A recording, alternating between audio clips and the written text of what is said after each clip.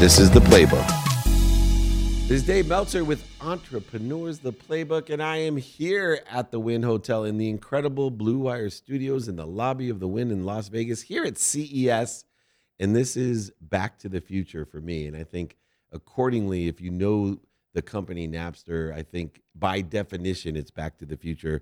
They are the number one streaming music company, longest streaming as well in the world. And the CEO, John Vlasopoulos, is here to join us to talk about the evolution of a business. And really excited to have you. Welcome to the Playbook, John. Thank you, David. It's good to be here in sunny Las Vegas. Yeah, right. In the Wynn. And it's nice to have you. Well, we're old enough to know that business is an evolution, not a revolution. Mm-hmm. And sometimes when you come up with revolutionary ideas in a business, they come to revolutionary stops. And it's very rare for a company that is too early or too smart about what they do to continue to evolve. But yet the longevity of Napster just astounds me. And I've been involved with the company extremely early on, Mm-hmm. and some of the executives at the company, and well beyond, if people could imagine, the means in which music has changed. And I know, like, for example, in the Facebook movie, I love the scene when they're making fun of Sean Parker, and he's like, yeah, but do you want to buy a Tower Records? Like, who wants to buy a Tower Records? It changed the world. Uh-huh. And, you know, now you're changing the world again, knowing what you know now and learning the lessons from the past. What was some of the lessons that you've learned through your career that allowed, number one, the longevity, but two, to put yourself in such a great position for Web3?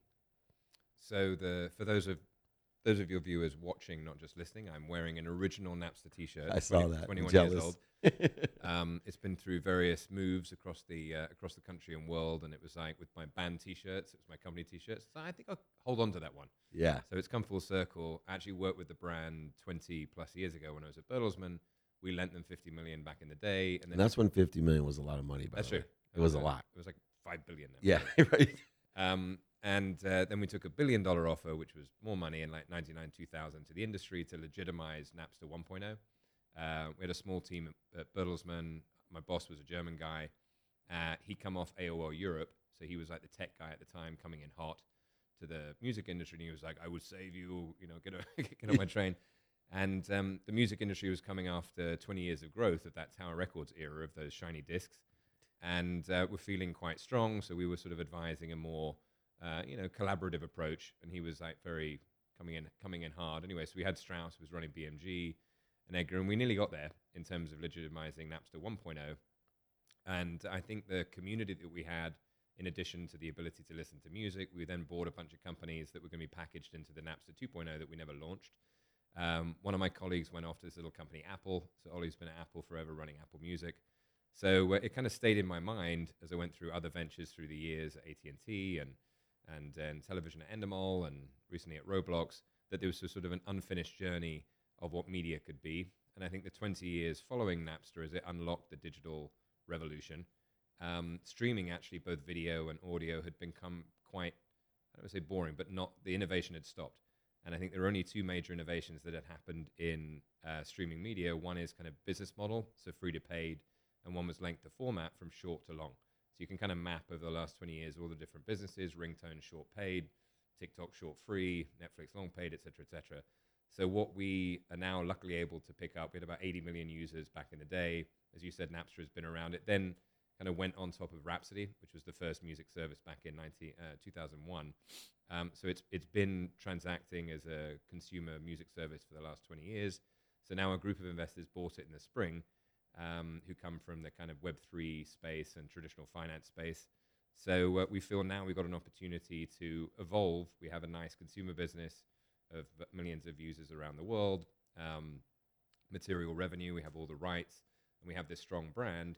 So now we're using this sort of kind of 2.5 approach of a hybrid of building a lot of these new features, leveraging blockchain to kind of build a new era of the music business, which is an evolution, not of format, but of relationship. So we're partnering with the creator, in our case, the artist, and whatever they want to create, not just songs, but it could be short songs, long songs, video, art, kind of products, subscriptions, or even experiences like token gated meet and greets or virtual concerts, which is a lot of what I did at Roblox. We'll be their partner to enable that creativity and then bring the people together. So kind of a materially different experience than you see now in market will be coming out in 2023 for Napster 3.0. And utilizing an experience and education in traditional media, I think, is a very important part of being able to successfully utilize 2.5 and Web 3.0. And I look at myself as being very blessed that I have an open mind to technology, because you and I started at Web 1.0 in the very beginning. My first 92 venture was West Publishing, and we exited in 95 for 3.4 billion, which in 95 was a lot of money as well. Still a lot of money now. Yeah. And but there are some things missing just in the construct of business by those who understand fully Web 3.0. And there's a few people that have 20 or 30 years of true business acumen, media acumen, marketing acumen, contributing to what will be a remarkable, speaking of the analogy, when in 1992, when I graduated law school and told my mom I was going to work in the internet, not only did my mom tell me the internet was a fad, but when I started working for West Publishing, I presented to the Supreme Court, and Justice Scalia, who was at the time deemed to be one of the smarter and more intelligent Americans, told me that nobody would ever do research on the internet, that you needed books. That's the way that I see Web3 today, is there's a bunch of my moms and Justice Scalia's out there that just don't get it.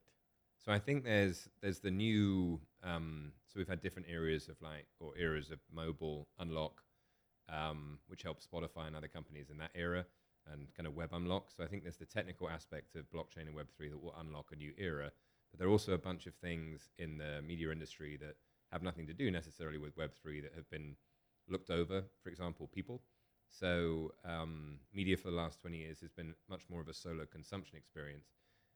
We launched a music service at AT&T 20 years ago, and we had like 1 million tracks, and that was amazing. Now we have 170 million tracks. So it's like more and more fire hosing, whether it's video with Hulu and Netflix of shows and movies or music, but it's usually you and the content coming at you as opposed to a social experience. So one thing, the metaphor we've been using as we talk to press and partners and investors, think about a festival. So now media streaming, specifically music streaming, like going to a festival, you pay your streaming revenue ticket per month at the gate, you get in, but then there's no one at the festival, and you can just listen to music through speakers. Not very fun. Right. So we think the more fun part is, again, bringing in, if you love a band, Sad Night Dynamite is one I talk about, a great band on Warner. So if I want to go deeper into that experience, the current business is very segregated. So live is separate to streaming, is separate to merch. So naturally, you'll see in the new Napster areas to kind of get collectibles of bands that you want to go deeper on beyond the $9.99, $10.99 a month. And then beyond that, obviously at a festival, you have stages and experiences, which is a lot of the stuff we did at Roblox, virtual events, meet and greets, and concerts. So the notion of fandom can be unlocked more when you allow the fans and the artists to connect directly. And it goes from an era of kind of fan to member all the way through to kind of co-creator. So atomizing music where you maybe share your beats with me and I do some lyrics and these guys do some beats and everyone's out in different parts of the world. And maybe there's a Napster token, which is what we had at Roblox with the Robux token. It's kind of like a stable coin, but we weren't on chain. So I think it's an exciting era where finally the fan can participate in the ecosystem, not just a consumer, but also as a contributor to the art, and artists can collaborate with each other, and they're not, again, specifically limited to doing just a song, but they can express themselves in more creative ways. It's so important to hear what you're saying, and a lot of people may have missed one of the things that I think is incredibly important, and it takes me back to a mentor that I had, Dr. Jacobs at Qualcomm.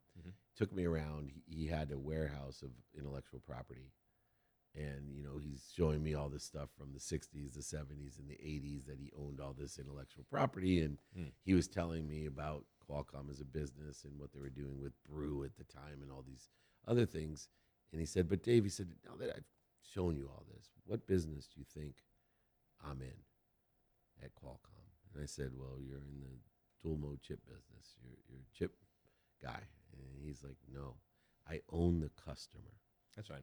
And it really resonated with me in my late 20s Hmm. because I didn't see that at all for Qualcomm. I was from San Diego, Hmm. just got hired at Samsung, and my mind was so small. And I see so many people not understanding what you just said because what you were talking about is truly owning the customer by creating a consciousness or a community. Hmm.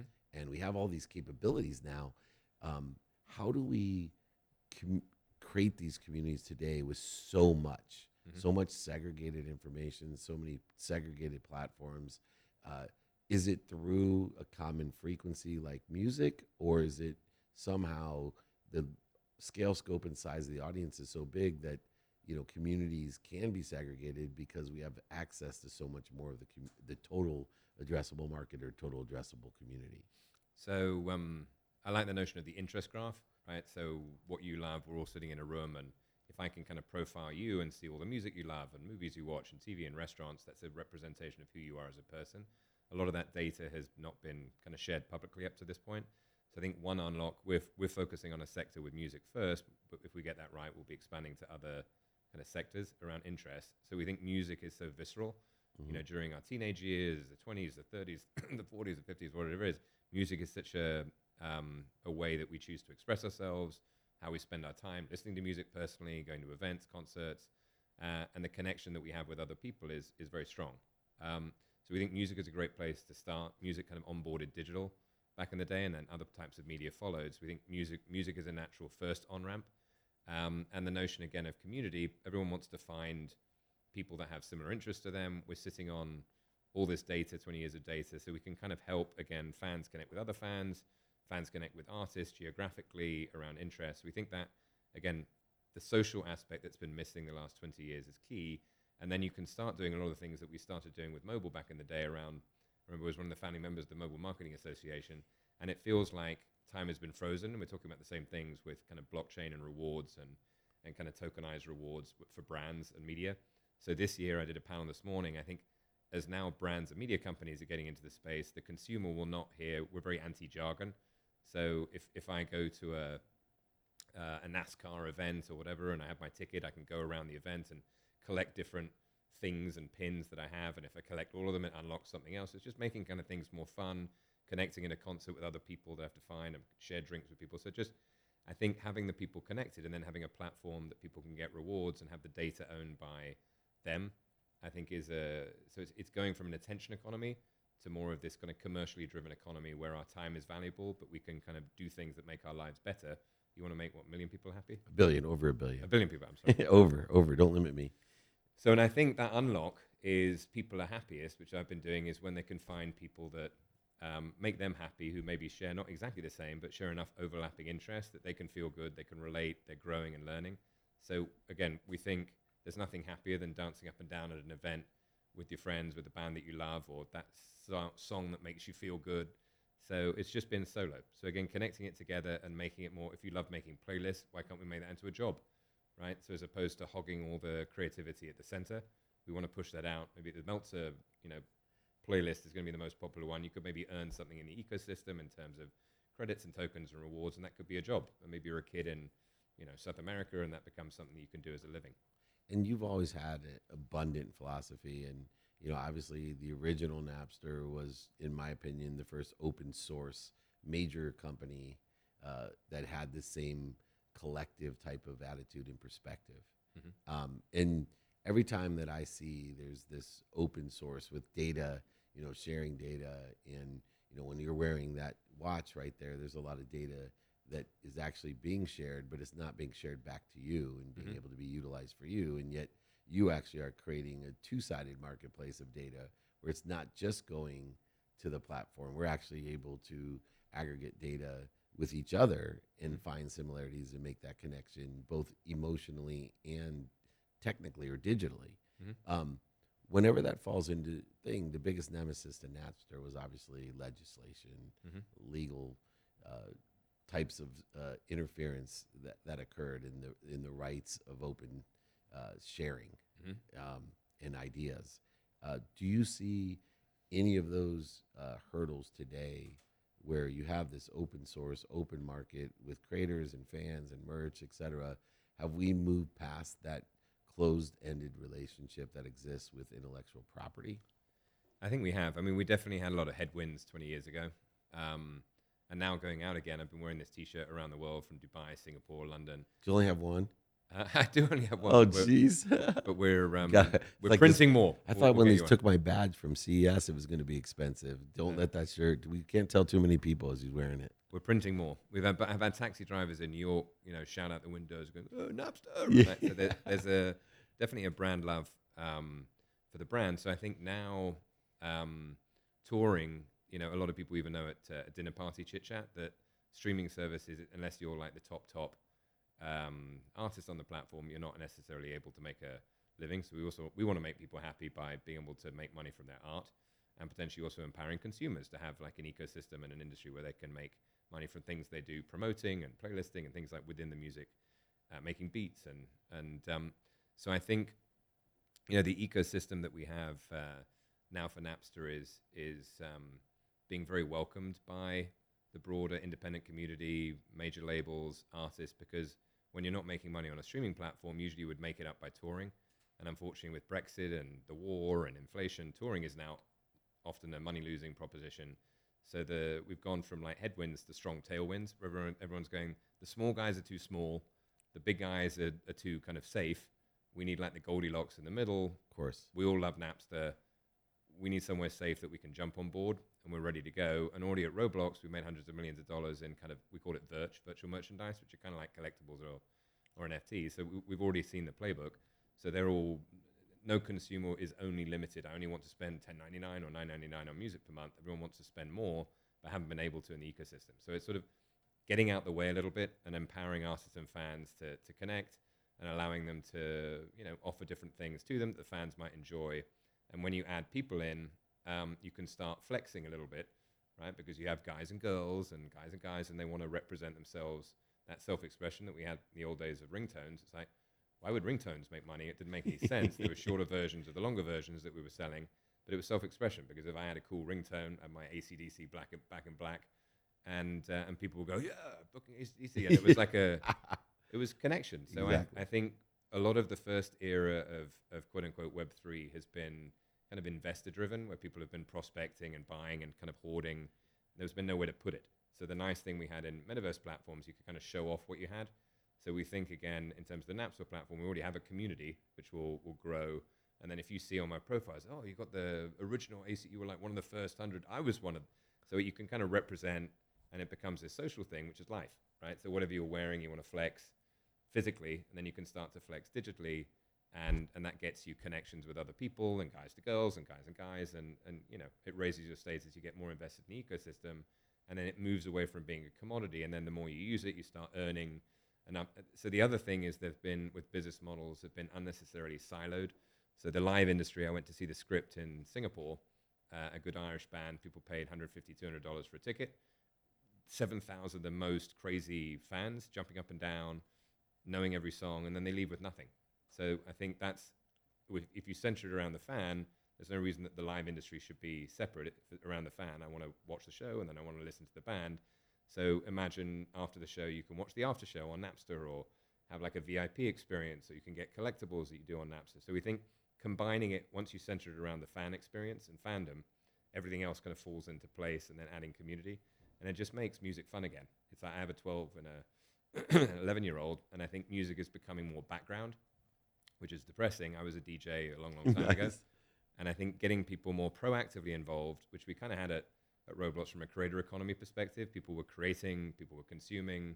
It was participatory. I did a lot of interactive TV shows at Endemol.